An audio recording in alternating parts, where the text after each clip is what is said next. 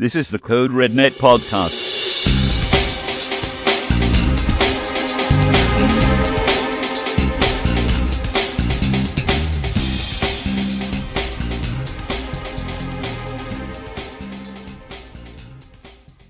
All right, welcome back to the Code Red Net podcast. This is our second episode.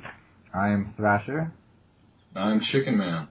And we are on, again, our second episode. Our first episode was on the rise and fall of the AI bot. It went pretty well, I think. Yeah, we had a good discussion. Definitely. And one of the games that came up frequently, or the series of games that came up when we were talking about AI bots, was the James Bond 007 games, which are very much a part of who we are as a website, the games that we love to play. And when we talk about James Bond games and we want to do some kind of a history of them, we definitely can't leave out the games that came before GoldenEye. There's a lot of games that came out, like License to Kill and Living Daylights. They're like some kind of Apple, Mac, PC games from the olden times. Like basically they invented the wheel and then they invented an Apple computer. And so we've never played those. They're pretty old and way beyond our years. But there are games like James Bond Jr. for Super Nintendo and 007 The Duel for Sega Genesis, again, that we've never played. But by and large, culturally and other things, GoldenEye is where everything started. That did. I remember that was the first-person shooter that I played back in the 4th grade. So being both, first Bond game, first-person shooter, pretty important thing on my timeline. Yes, it was definitely the first-person shooter I ever played. In fact, I even remember my mom not being particularly happy with playing it because it was a first-person shooter, like you were actually shooting people, so she was not happy about that. So what do you think made GoldenEye such a classic that everyone still talks about? It's definitely dated looking back, but it's definitely multiplayer was one thing. I mean, I think that's why people love first-person shooters today. For me, definitely, I'd say in the single player that you had all kinds of things to do. I mean, it was a pretty long story compared to a lot of what you see today. And there was a lot of replay value. There's all kinds of cheats to unlock, and in completing the game, you had a 007 mode where you could change the attributes of your enemies and even what kind of weapons they had. And so there was a lot of replay value in it. Yeah, for a single-player mode, there was a lot of things to do. There's a lot of things that were left in and, like, a lot of mysteries. There's websites that you can still look at to this day that are just about all the little weird, quirky things that GoldenEye has going for it. And, there's that island that's out there somewhere, like, on the dam level, that first level. There's, like, an island out there. And apparently people have been trying to get out there for years, since the game came out, really. It's just, like, little stuff like that I just find very fascinating, And you don't see that a lot today. I mean, I was playing, talk about this later, but the PS2 version of Quantum of Solace, it's very linear, and GoldenEye wasn't like that at all, really. I mean, even the GoldenEye for Xbox, the GoldenEye Reloaded, that's very linear as well. I mean, you pretty much go in a straight line to whenever you get done, and it did not capture any of the freedom that you have in GoldenEye. GoldenEye had a lot of freedom. There wasn't a lot of mission objectives where you couldn't raise an alarm or something. If you did, it happened, and it made it tougher, but you could still go through it. It wasn't a big deal. It wasn't something that you'd have to restart the level over just to keep playing. I mean, and when we talk about GoldenEye, do you think it was? I mean, I think it was fairly close to the film, or as close as it could be. And while still being a video game and still being a good video game. But do you think it really do you think it captured the idea of James Bond in a video game form? I really think it did. I guess it's funny, with the more modern James Bond first-person shooters, it doesn't feel like Bond, but GoldenEye did. Yeah. Well, it definitely had the gadgets and stuff like that, and it doesn't quite feel the same because now we're used to having like driving missions and the cars and all the wacky gadgets and all that stuff that happened. But it did for the time. It was very different from like Doom and stuff like that. Like those are just games that you shot stuff. This one had stealth. Like this was probably one of the first games I ever remember playing that there was any level of like sneaking around or anything like that. Yeah. So there was always some kind of thing James Bondy about it. even though now it doesn't quite seem like it. And I think one of the great things, the thing that everyone remembers about GoldenEye was the multiplayer. And I think the reason why, like, when we talk about this next few games that they were such a big disappointment, I think a lot of the reason was that there was no multiplayer. It's like GoldenEye set the standard, and then they went away from it for a couple years and didn't have multiplayer, or it wasn't a first-person shooter. And the reason that was so disappointing was because GoldenEye was so good that we looked for everything else after that to follow in the same vein. Right, and the next game, Tomorrow Never Dies, was so different. It was not first person, it did not have multiplayer, and took quite a bit of liberty, I think, in going away from the story. Yeah, no, it certainly did, and it's not a bad game. It's not like the worst game I've ever played. I've played a lot worse, but it's not very good, and it's definitely not very James Bond-y. Although interestingly enough, there's one of the levels you actually don't play as James Bond. You play as what's her name's character from the movie, Wei Lin? Yeah, you play as her in one level, which is weird. I mean, and again, the game's not the worst. There are some good things going for it that if you look back on the history of James Bond games, you could see the kind of development it was going through. There is a fair amount of variety in the missions. Like, there's the shooting levels, obviously, which most of them. But then there's driving as well, and that's not the greatest either. It was very, I suppose you would say, nascent. And, it was very early, but at least it was, going in the right direction. And then there was some skiing missions, which again weren't in the movie, but at least there was some variety there. I appreciate that. James Bond doesn't just shoot guns, yeah. Right, and then I think, I don't know, like the next game that kind of came about was something that was called 007 Racing, which was just the driving missions from those games. But it was before, like Age Under Fire and Nightfire, where they had good driving missions. So it was like their first attempt at it, and it's a pretty miserable failure. It's pretty bad. I mean, you've never played it. That's what you've told me, and I have. And I really think you should just spare yourself and don't play it at all. It's not very good. But I mean, they were trying some new things. You could tell they were trying to see what they could do with James Bond games. And right after that was Twine for PlayStation 1 and N64. And I suppose we should consider them separately because they are quite different. Let's talk about Twine for PS1 first. Again, this is not a big statement, but I think it is definitely the best Bond game for PlayStation 1 out of the three.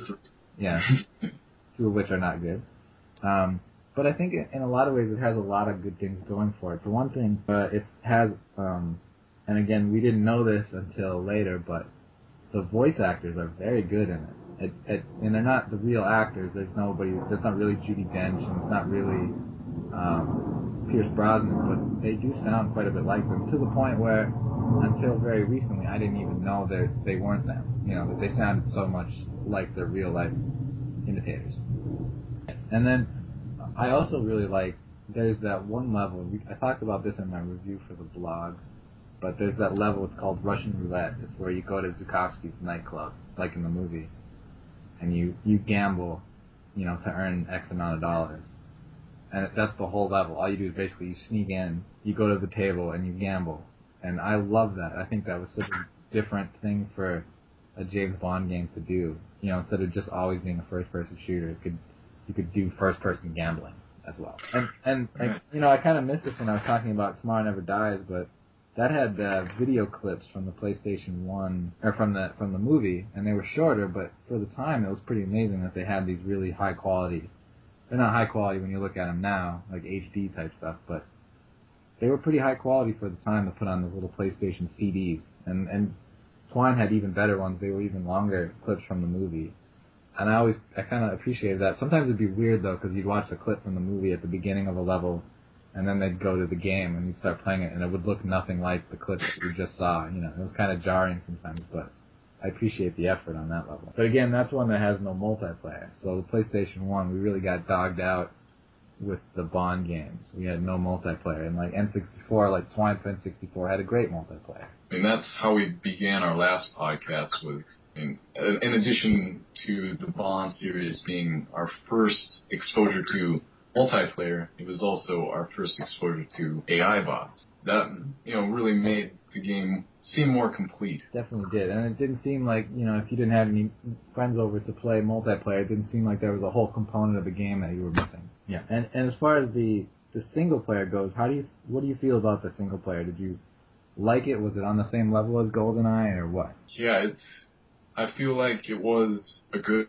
successor to GoldenEye. And a lot of people disagree, but I think in a lot of ways, it was better than GoldenEye. I think some of the levels were better organized too, in terms of the progression of them. I think some of the levels in GoldenEye, there's a lot more levels in GoldenEye, but there's some really bad levels in GoldenEye. I'm trying to remember. There's one that I absolutely hate, and every time I play it, I get mad. But I can't remember. It's one where you're out in the snow. It's like the first one where you go out to Severnaya, right? I do not like that level, but I don't know why. I just don't like it. But I think Twine had better level design overall. It had better ways of incorporating the story of the movie and the cinematic kind of, not cinematic like movies, but the story just came out a lot better in the game rather than just getting it from mission briefings like you did in GoldenEye. And I think in GoldenEye, when you ran across characters that talked, it was just that little line of text on the top that was what they were saying, right? So it was a lot more dynamic. It was a lot more like the movies.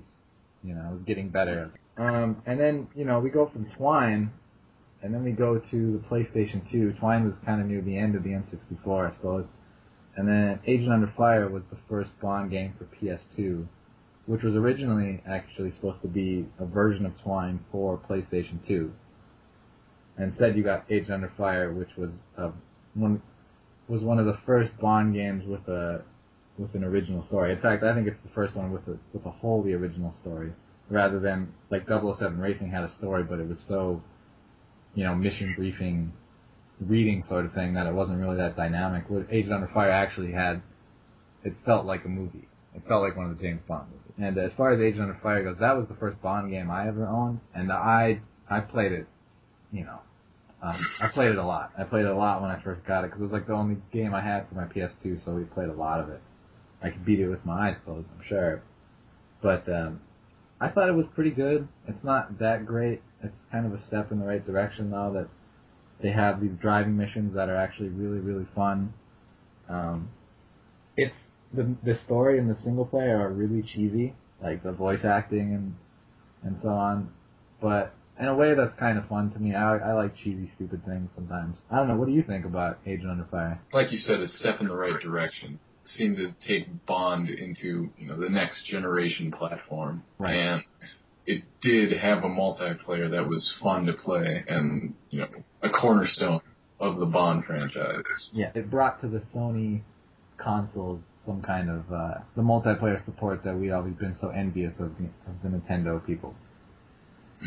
We were always very mad about that. And you still had to remain a little envious of the Nintendo people, since they had bots. Yes, that's very true. Agent Under Fire on PS2 do not have bots. We talked about this on the last podcast, where the Xbox and GameCube versions have bots. And again, I bought Agent Under Fire for GameCube for like $4, and I played on my Wii, and it's a lot of fun to play that game with bots, because it's just so wacky, and it's unlike any other James Bond game I think out there. Like it's the most absurd multiplayer you'll ever play, and the low gravity, and you play those levels where you can only do the low gravity really on the open air levels, so you can jump high, right, with the jetpacks and the Q claws.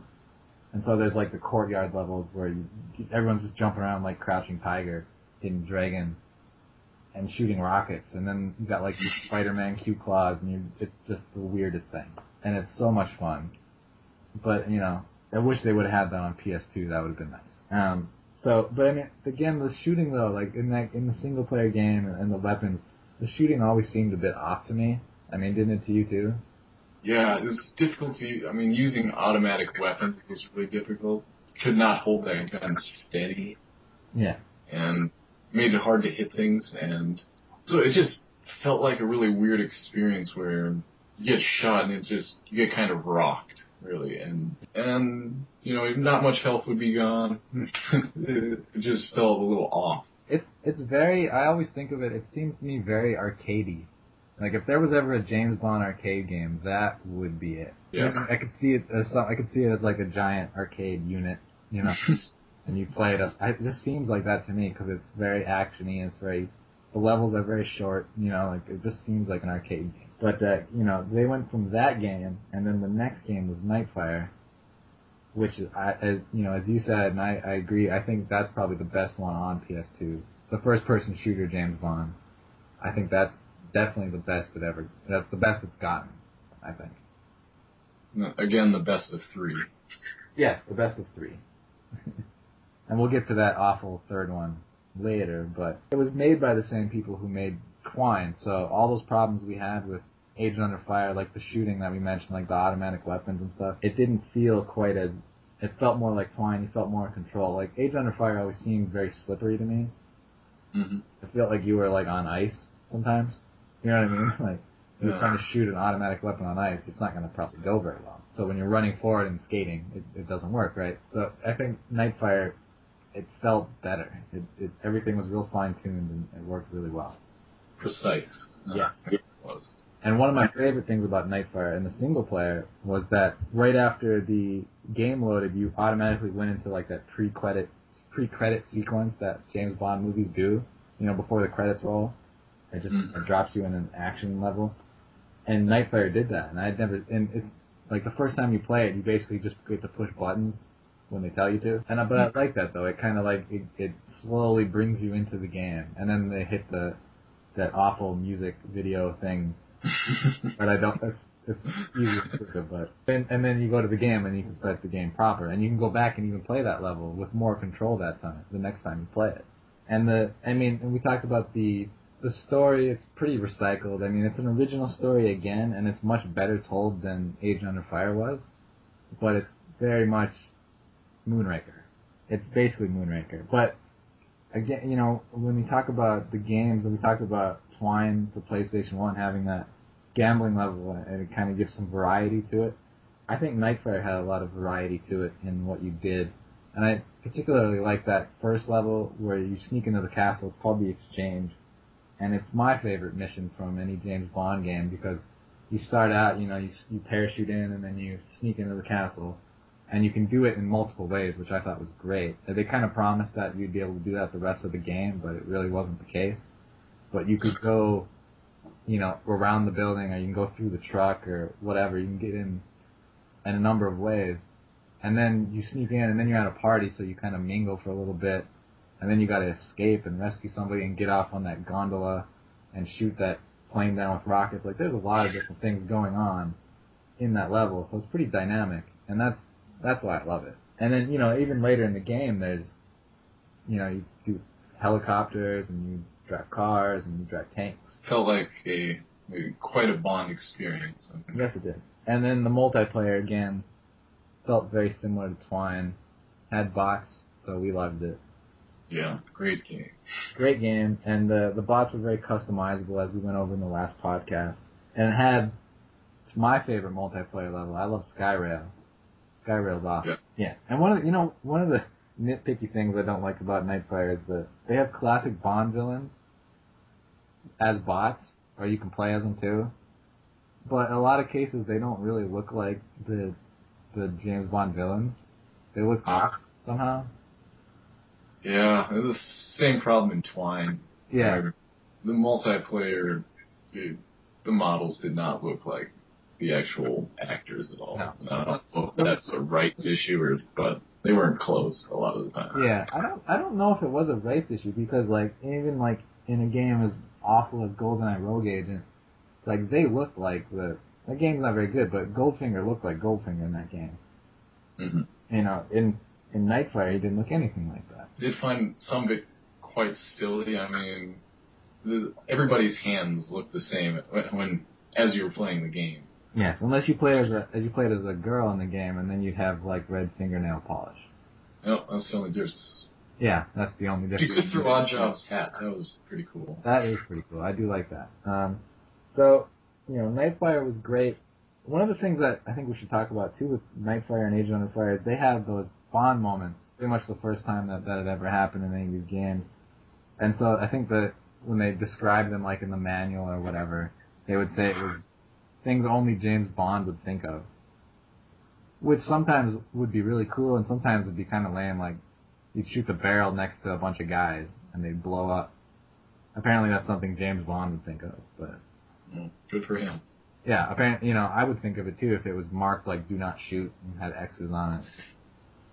and it's their fault for standing so close to it. But some of them were cool though. I mean, some of the things involved more complicated ideas, and like driving the Aston Martin on two wheels between two cars. Like that's very James Bond. Yeah, thinking of Timothy Dalton being in that truck on two wheels. Yeah, exactly.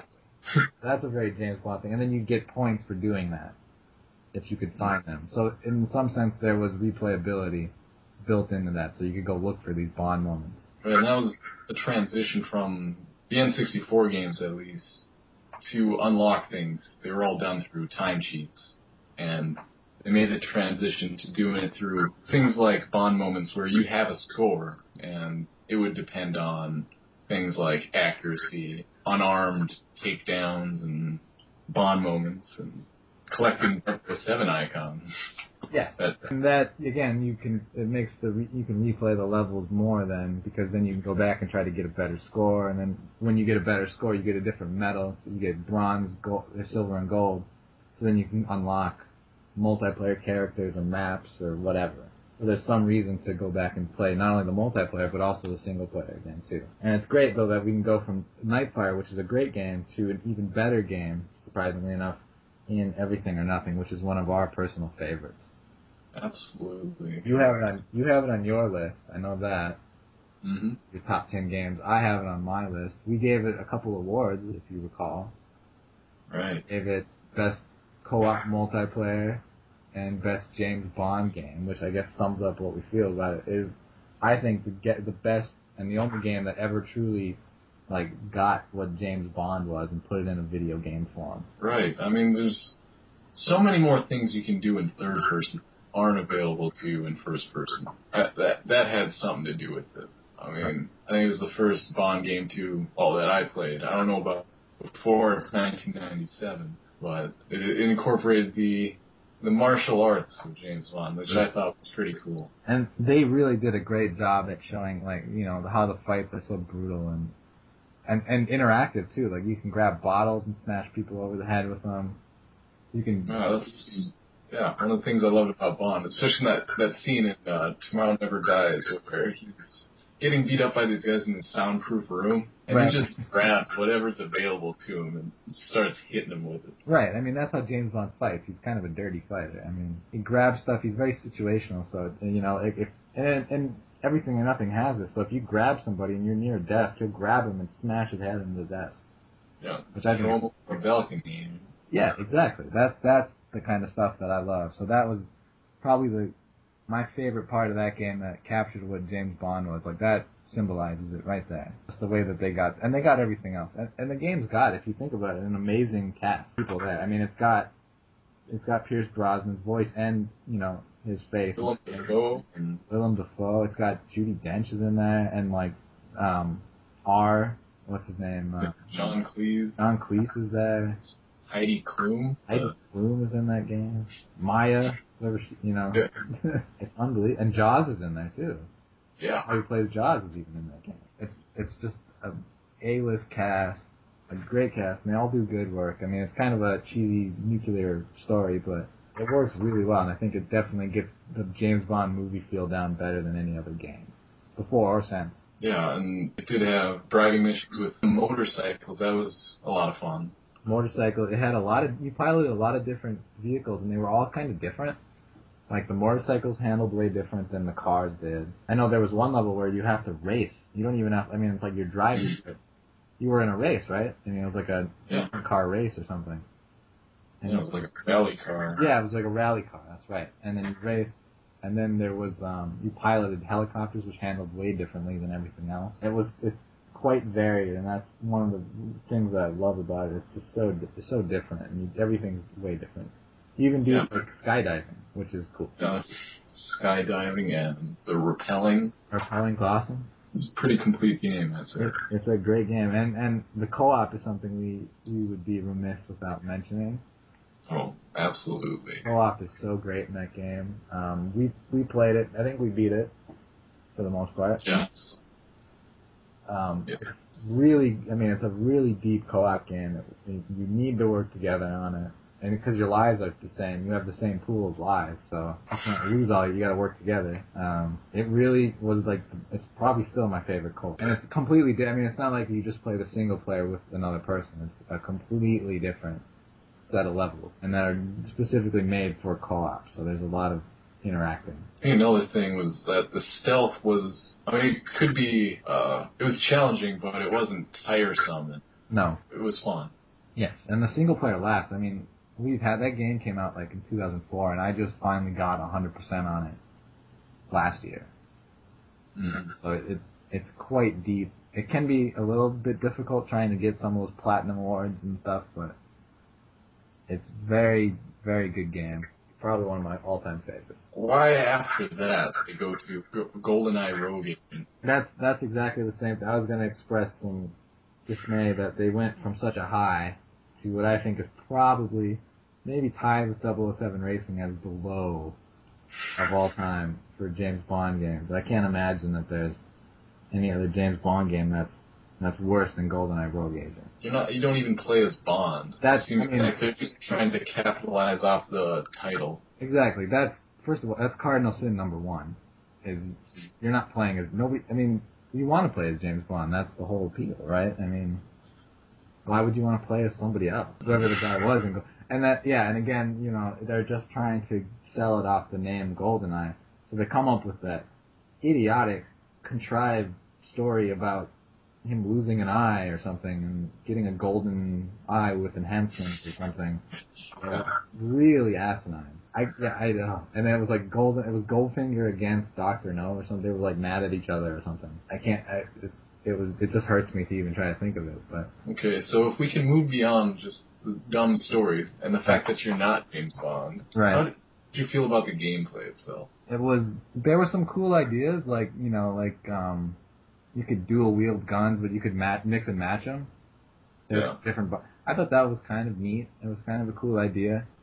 But again, when I say that's good, it's like me really searching to find some redeemable. Like I'm really trying hard. Like I wouldn't want to buy the game because you could dual wield different weapons. That's not very appealing to me, but it is kind of cool.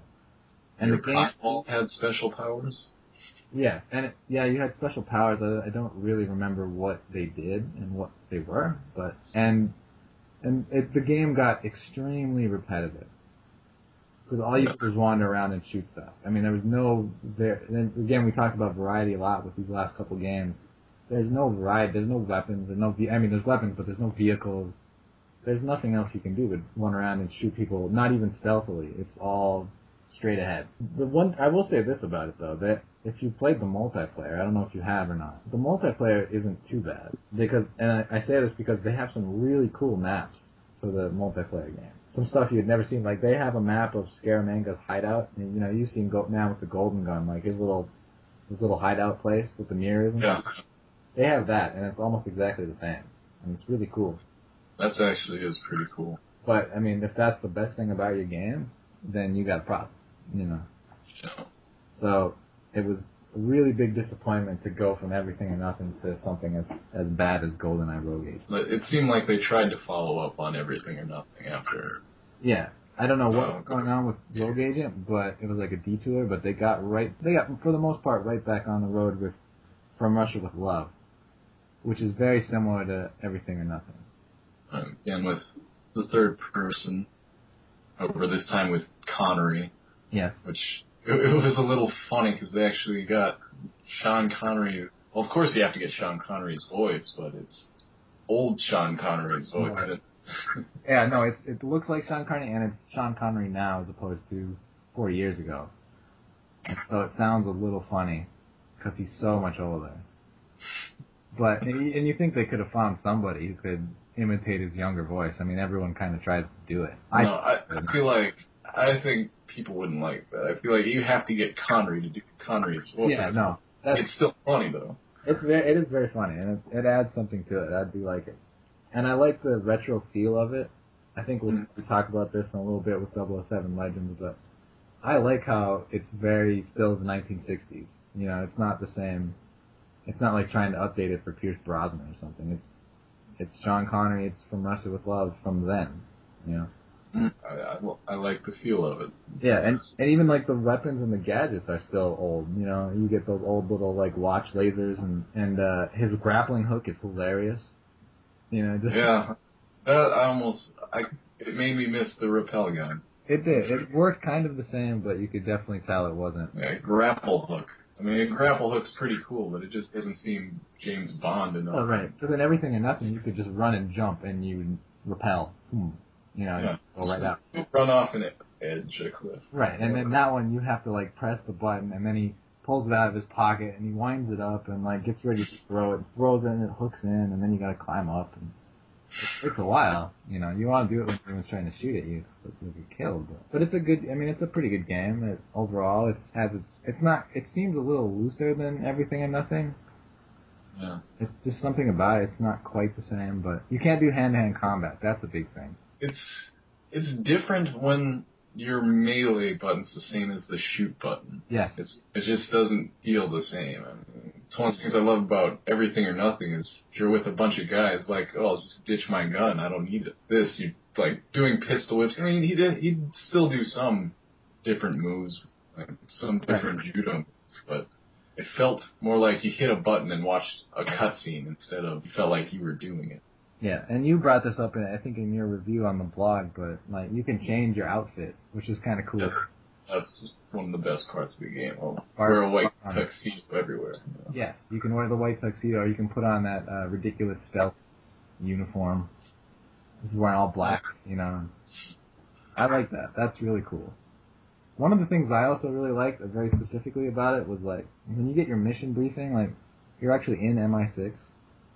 And so, like, you go to M's office, like, you go up and you get buzzed in by Moneypenny, and you actually go in his old office, and then you get done, and then you go downstairs, and you, like, meet Q, and he shows you all the gadgets and stuff. I thought that was really cool. I thought it was well done. Yeah, the more mundane James Bond lifestyle. Yeah, that stuff was really cool. There was no bots in multiplayer. Again, we brought this up in the last podcast, but, I mean, you said you played the multiplayer for Russia with Love, right? Yes, and I know we didn't talk much about the multiplayer in Everything or Nothing. This was an improvement on it, yet it feels a little incomplete, actually. Yeah. And maybe I didn't have the complete version because it seems like that was a trend to have unlockable features for multiplayer. Mm-hmm. So I'm not certain if I didn't have those, but all I had available to me were pretty much 3 different game modes. I mean, your basic deathmatch. They had a demolition where you find a bomb in the planet on the other team's base, which could have been a lot better. As I was playing it, they had silly things that you couldn't change, like as soon as you picked up the bomb, I don't know if it's radioactive or something, but your lifespan goes down as you carry this bomb. So it's difficult to just even pick up the bomb and carry it all the way to the other team's base and not die. Right. I mean, you drop it, after you die, you drop it where it is. So it's kind of like a football match or rugby match where you carry the bomb and then you get tackled and, you're fighting for territory, kind of. And then you have to hold the button and plant the bomb for like 10 seconds it takes to do that. So it's difficult, even if you didn't have people shooting at you, to survive to plant this bomb. So I found that kind of silly. Right. And it was just you and one other person? Yeah, you definitely need to get the multi-tap to really enjoy the multiplayer here. And it feels like it could be pretty good. Yeah. Because it does seem like, well, you just auto-aim at people. How's that going to be difficult? Like, to just shoot at each other. But what was interesting, if you're aiming at someone else and they do the roll, just a roll, it kind of kicks the aim off that person, so you have to re-aim and reassess. So it seemed like it could be a fun multiplayer mode. That sounds good. The third mode was called Dogfight, and that's where everybody was just in jetpack. And, it seemed like it could be fun if, a little, kind of skimpy. Yeah. But also some of the other problems, trying out the weapon modes, it didn't seem like, even if you pick the different weapons, there wasn't really a big variety. I mean, if you pick the default, there'd still be your PP7 everywhere to pick up. it's rare that you find a variety of weapons. You pick the long range, it seems like. You start out with a rocket launcher, and you couldn't find much except for a rocket launcher. Right. And so that was a problem with the weapons, really. And for some reason they didn't, I don't know if I had something turned off, but there wasn't any music when I was playing the multiplayer. Really? I don't know if I was doing something wrong, but... Well, and I think, for me, I think From Russia with Love was the last good Bond game, like, really good one. Yeah. It was, I mean, and then that's why when we go to Quantum of Solace, which is the first one for, like, the next generation, which is Xbox 360, PS3, and Wii, I think, I don't know, Quantum of Solace, it was such a weird game to me. It was, again, we skipped over Casino Royale. So you had Quantum of Solace with Casino Royale sandwiched in between. And it was an odd mix. You know, they didn't blend together very well. I remember playing it and being confused by it because you start out kind of near the end of, or the beginning of Quantum of Solace, and then you skip way ahead and you're kind of near the end of it, and then there's a flashback, and all of a sudden you're in the middle of Casino Royale, and you play through that, and then you go back to the end of Quantum of Solace and you finish that. And it was a very odd way of doing it, and it wasn't very well indicated. Like, I couldn't tell when the flashback started that I was in Casino Royale. If I wouldn't have seen Casino Royale, I would have had no idea where I was. Yeah, it was a pretty goofy way of doing the story. Yeah. And the gameplay itself was, you know, nothing very special. It was very like Call of Duty. It's pretty much the exact same kind of Call of Duty, except for when you duck behind cover. Then you're in you go to third person and you can kind of see around you, and then you can jump out and shoot somebody and I'll jump back to first person. I also wanted to mention, well, I only played the PS2 version, which kind of felt like an afterthought, really. But like we were talking about with both Nightfire and Everything or Nothing, and even From Russia with Love, is how when you start the game, it's pretty engaging. I mean, it seems like how a Bond movie starts, where there's kind of that short scene of action, and then you go to the opening movie music video thing. And Quantum of Solace wasn't like that. I mean, you don't want to start out a game where you learn the controls, like, oh, do this to crouch. Right. Or do this to aim. Right. Say that later. That's why I think Nightfire had the best example of that, because you do kind of learn the controls in that first little, when you turn the game on, you know, it'll go right to that first level, which I think is in Paris, right? You do learn the controls, but at the same time, it's still exciting and cinematic, so it's like an opening movie, but you can play along with it. So you learn the basic controls, and then in the next level you pick up the rest, but it's an easier curve into learning the game rather than just having you do a training mission, and what should it be the beginning of the movie, which is like a frantic chase. Instead, you're taking your time and like learning how to control everything. It doesn't seem right. Yeah, a minor quibble was, it just seems like it's weird the last two Bond movies straying away from that, you know, like right. That kind of sequencing. Yeah, and I think the games reflect that too. I mean, they're trying to be like the movies, so they're kind of straying away from the gadgets and the kind of humor and stuff that the other Bond movies had, and they're more serious and they're more physical too. I mean, Daniel Craig's pretty brutal in those movies. I mean, he gets beat up a lot and he beats up a lot of people in ways that none of the other Bond movies do. Yeah, it's kind of funny, like watching some of the fight scenes with Sean Connery. Yeah, and that's pretty funny. So I'm all right with that change. That seems all right. I think one of the problems with Casino Royale, and I mean Quantum of Solace, which has Casino Royale in it, is that there's very little variety. So even though it kind of fits that Daniel Craig kind of style, I mean, there's not really a lot that you can do that's varied. You just kind of shoot things for a while, and that gets kind of boring pretty quickly. And I thought they really missed. And again, we're going back to that twine for PS1. Like, they had the gambling level in that one. I thought they really missed an opportunity where you're in Casino Royale. Why? I mean, couldn't we have played the game of poker that they play in the movie?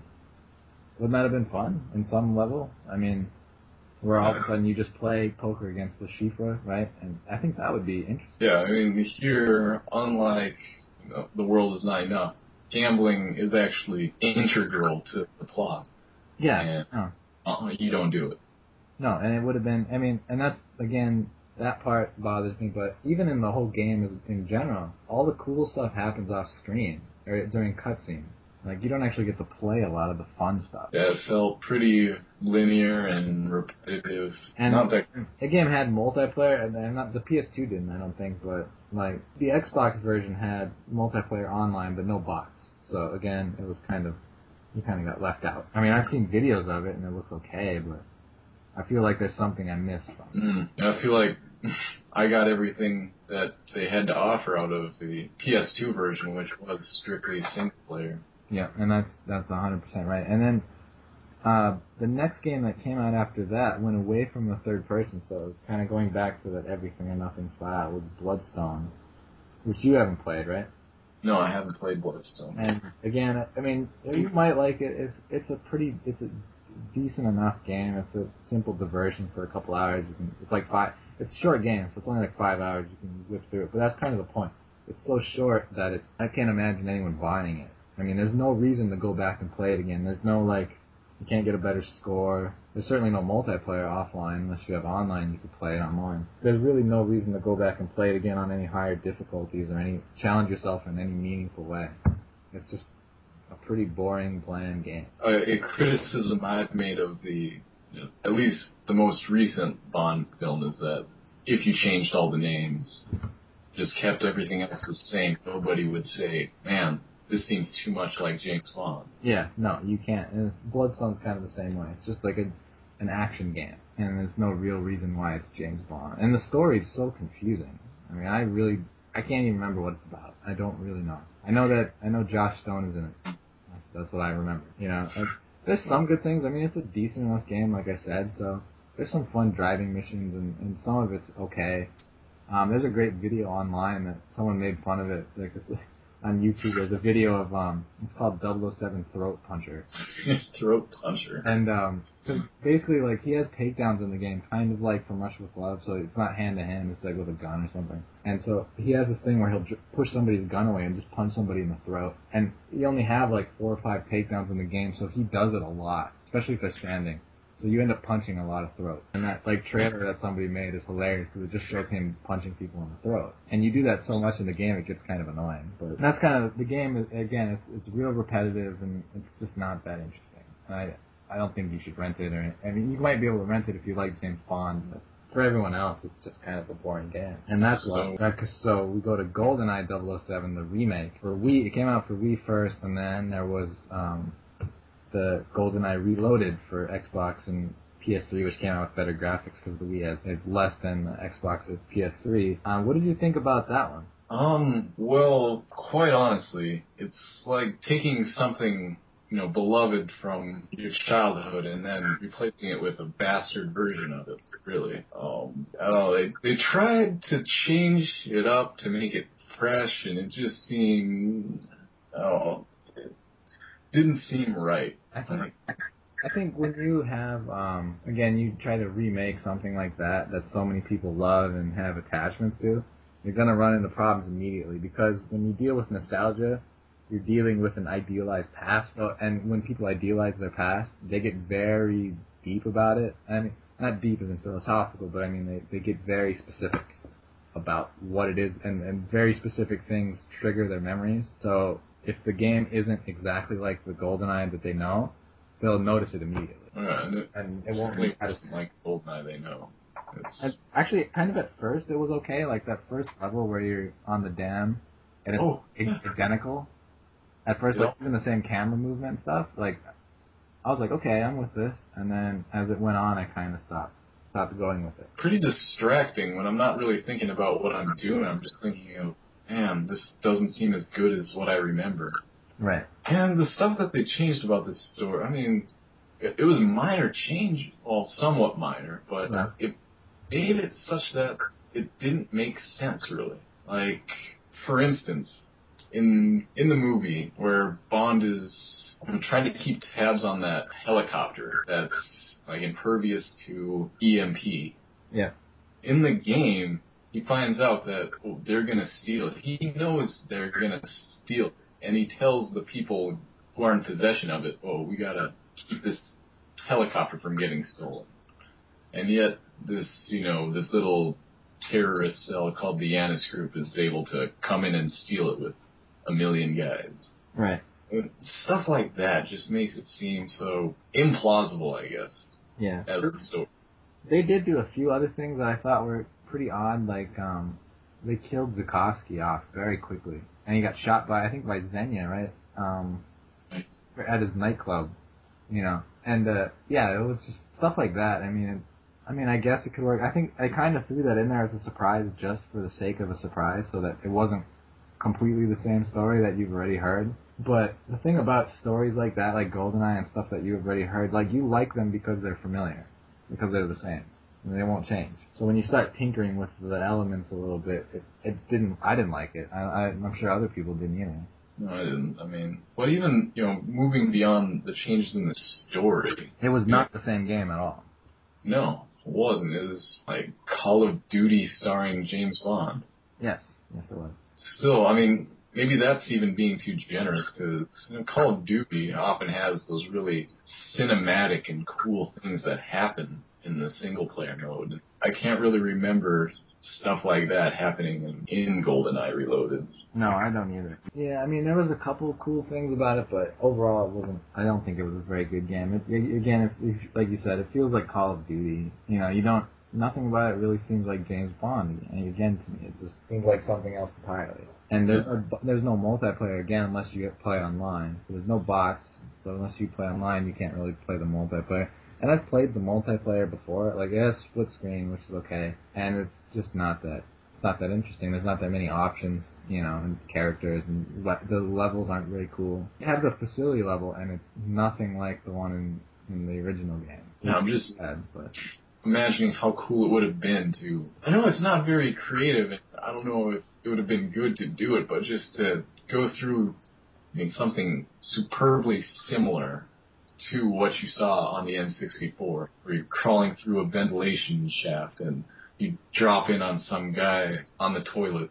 I mean, it would have been something a lot cooler than. Yeah, and I think a lot of people would have liked that more. I think that's what people wanted from this game. I don't think the game got pretty decent reviews, I think, and I think people are okay with it, but I think it would have been much better if it would have been, for the most part, the exact same game you got on the N64. So that way you have your Xbox. You don't have to break out your N64, or even if you don't have a copy of it, the game or whatever. It's not that uncommon to find GoldenEye, but that way you don't have to fiddle with the cartridges and stuff like that. Again, you could just have it on your Xbox. It'd be the same game, but I imagine with better graphics. And maybe they could probably do voiceovers and stuff like that too. Stuff that they can do so they won't change the core game, but just make it better. And again, with that theme of turning away from Bond's roots, I'd say, I felt so funny that there were absolutely no gadgets in the game. You had a smartphone do everything for you. Yeah. James Bond doesn't carry a smartphone with all these apps that just, do anything he wants. Right. I kind of wonder what Q Labs is doing. They must be downsized because they don't do anything anymore. No. Just put it on your smartphone. Even the cars, like even when you race, like in Bloodstone, you have a car and you do some driving missions. You don't have any guns on them or any oil slicks or whatever. There's just nothing. It's just a car. It's a real fast car, which is more realistic. But I mean, James Bond isn't real. I don't think James Bond is very fun, realistic. It's supposed to be fantasy, right? I mean, that's the whole point. Yeah, all he had. All I can remember is Aston Martin DBS in the last two movies. Right. His only gadget was a defibrillator. That's correct. And so, like now that game, we've played those games, and then we've heard the announcements about the new game, 007 Legends. What do you think about that game and the basic idea? The basic idea being that it's 5 classic James Bond movies and Skyfall all in the same game, so you go back and you play these old movies. What do you think of that? I really like it as long as it's done correctly. I don't want, like, a reloaded version of all these movies that, were pretty good. Yeah, and you know what? I think I have the fear that that's probably what it's going to be. Yeah. At least we've seen the trailer. The trailer's on the blog for the Moonraker level, or series of levels from Moonraker on the game, and that seems to me what it's going to be. Because I've seen it's pretty quick trailer and there's a lot of quick cuts, but if you see it, there's a lot of times where you see a smartphone come out and it'll like ignite a bomb or whatever that he must have set up. And So it seems like very similar to GoldenEye in that respect. So I imagine Daniel Craig's probably going to play all the roles again. You know, so Yeah. not going to be set in the periods that those movies were in, which I think is going to take away from the fun. Like we talked about from Russia with Love. That's one of the things I loved about it. It was so 1960s that it felt completely different. Yeah, well, I guess the nostalgia problem won't be as bad since it's not based on the game. I mean, it's not based on a game from the past, but just the movie, so Right. maybe that won't be as big of a problem. Yeah, that's true. I think with the movies that they're gonna pick, it's gonna be different depending on what they choose, and I hope they pick some good ones. I mean, we've seen Moonraker. I think Moonraker might be okay. Moonraker's not one of my favorites, but what other movies do you think? What movies would you like to see on there? Well, I remember anticipating, I know we thought some level in Nightfire was going to have Fort Knox in it, which didn't end up happening. Right. It's just, when I'm thinking of the older Bond movies I love, I don't know how you're going to turn it into first-person or third-person shooter, really. I mean, Dr. No, I know we've talked about that being a possibility, but there's not a whole lot of shooting in Dr. No, really. No, I would like. I mean, I'm pretty sure that pretty convinced it'll be there because, again, it's the 50th anniversary of that movie coming out. It came out in '62. You know, so I think, and that's going to be, from what I've read, going to be a big part of the marketing for Skyfall. You know, they'll say the 50th anniversary of Bond movies, right? And then, you know, Dr. No was the first one, so I think it'll be in there. I think it'll probably wind up having, you know, the part where he gets on that island, you know, and in Dr. No's little base or whatever. And Dr. No, like, clothes him and feeds him, and you know what I mean? Like, they live in that little apartment. I think it'll be that, but it'll be more of a shooter type of situation. Because in that one, he doesn't have a gun, right? He just kind of sneaks around or whatever. But it'll be, in some way, I think it'll be that type of environment that you'll be. And I don't know, obviously GoldenEye is not going to be one of the games, or one of the movies, because I think, and I hope not, because I think that's been beaten to death already. I would like to see, there'll probably be another Roger Moore movie in there somewhere. I would think it'd be really cool having some kind of boss fight with Scaramanga. Yeah, that would be, I think, Man with the Golden Gun would be pretty serious. I don't think anything from Pierce Brosnan is going to make it. Maybe not. I mean, I feel like it's too recent. It's too recent. I think the one that probably could work the best would probably be Tomorrow Never Dies, because it's been so long and that game really wasn't that good. But they could probably pull something out of that if they wanted to. But I think you'll probably see maybe another Connery one, maybe Thunderball or something like that. I don't know if they do like a big underwater battle, but... Dude, and that's again going back to that stuff we talked about, variety and stuff like that. I think if they did something like that, I would appreciate it. But that's not all Call of Duty first-person shooter type stuff. That you get something different. I would like to see, and I mentioned this before, but I would like to see, from Goldfinger, instead of being playing the Fort Knox part of the movie again, I would like to do the golfing. You know, when he fights Goldfinger, or when he goes to that club and has that very high stakes game of golf with Goldfinger for his gold piece. I think that was really cool, and I think they could, and in the movie it's really not it's not action, it's a game of golf, right? So there's not a lot of explosions or anything.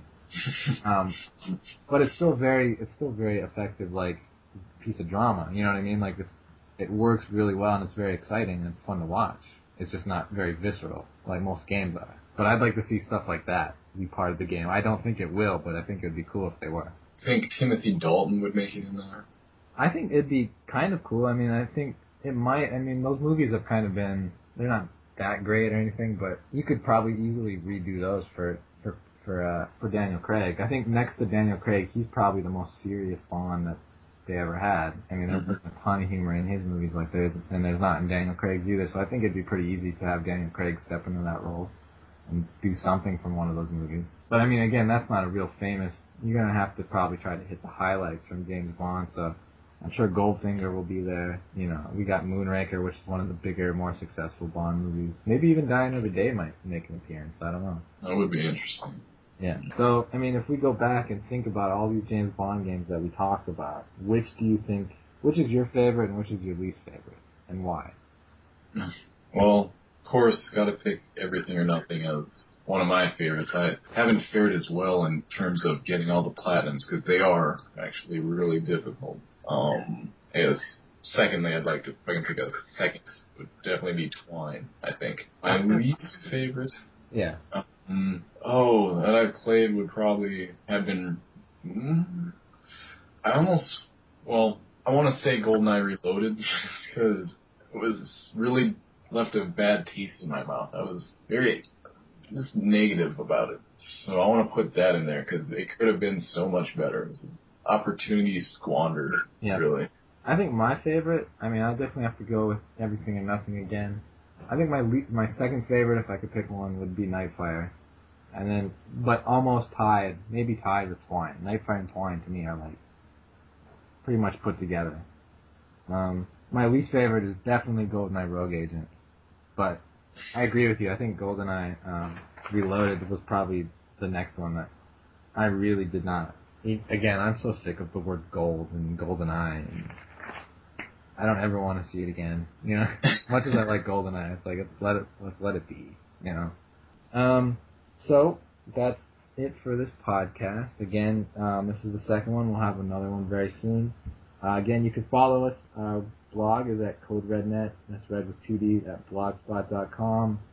Our podcast now has a different homepage. It's CRN Podcast at podbean.com or .podbean.com. And you can subscribe to it there. Hopefully soon we'll be on the iTunes store. I sent the application into them a couple days ago, so you can subscribe to us through iTunes, but it's not quite on the iTunes store yet, but it should be very soon. And again, we have Twitter at Code RedNet and Facebook.com/Code RedNet. You can follow us from any one of those. And that's it. Yeah, thanks for listening.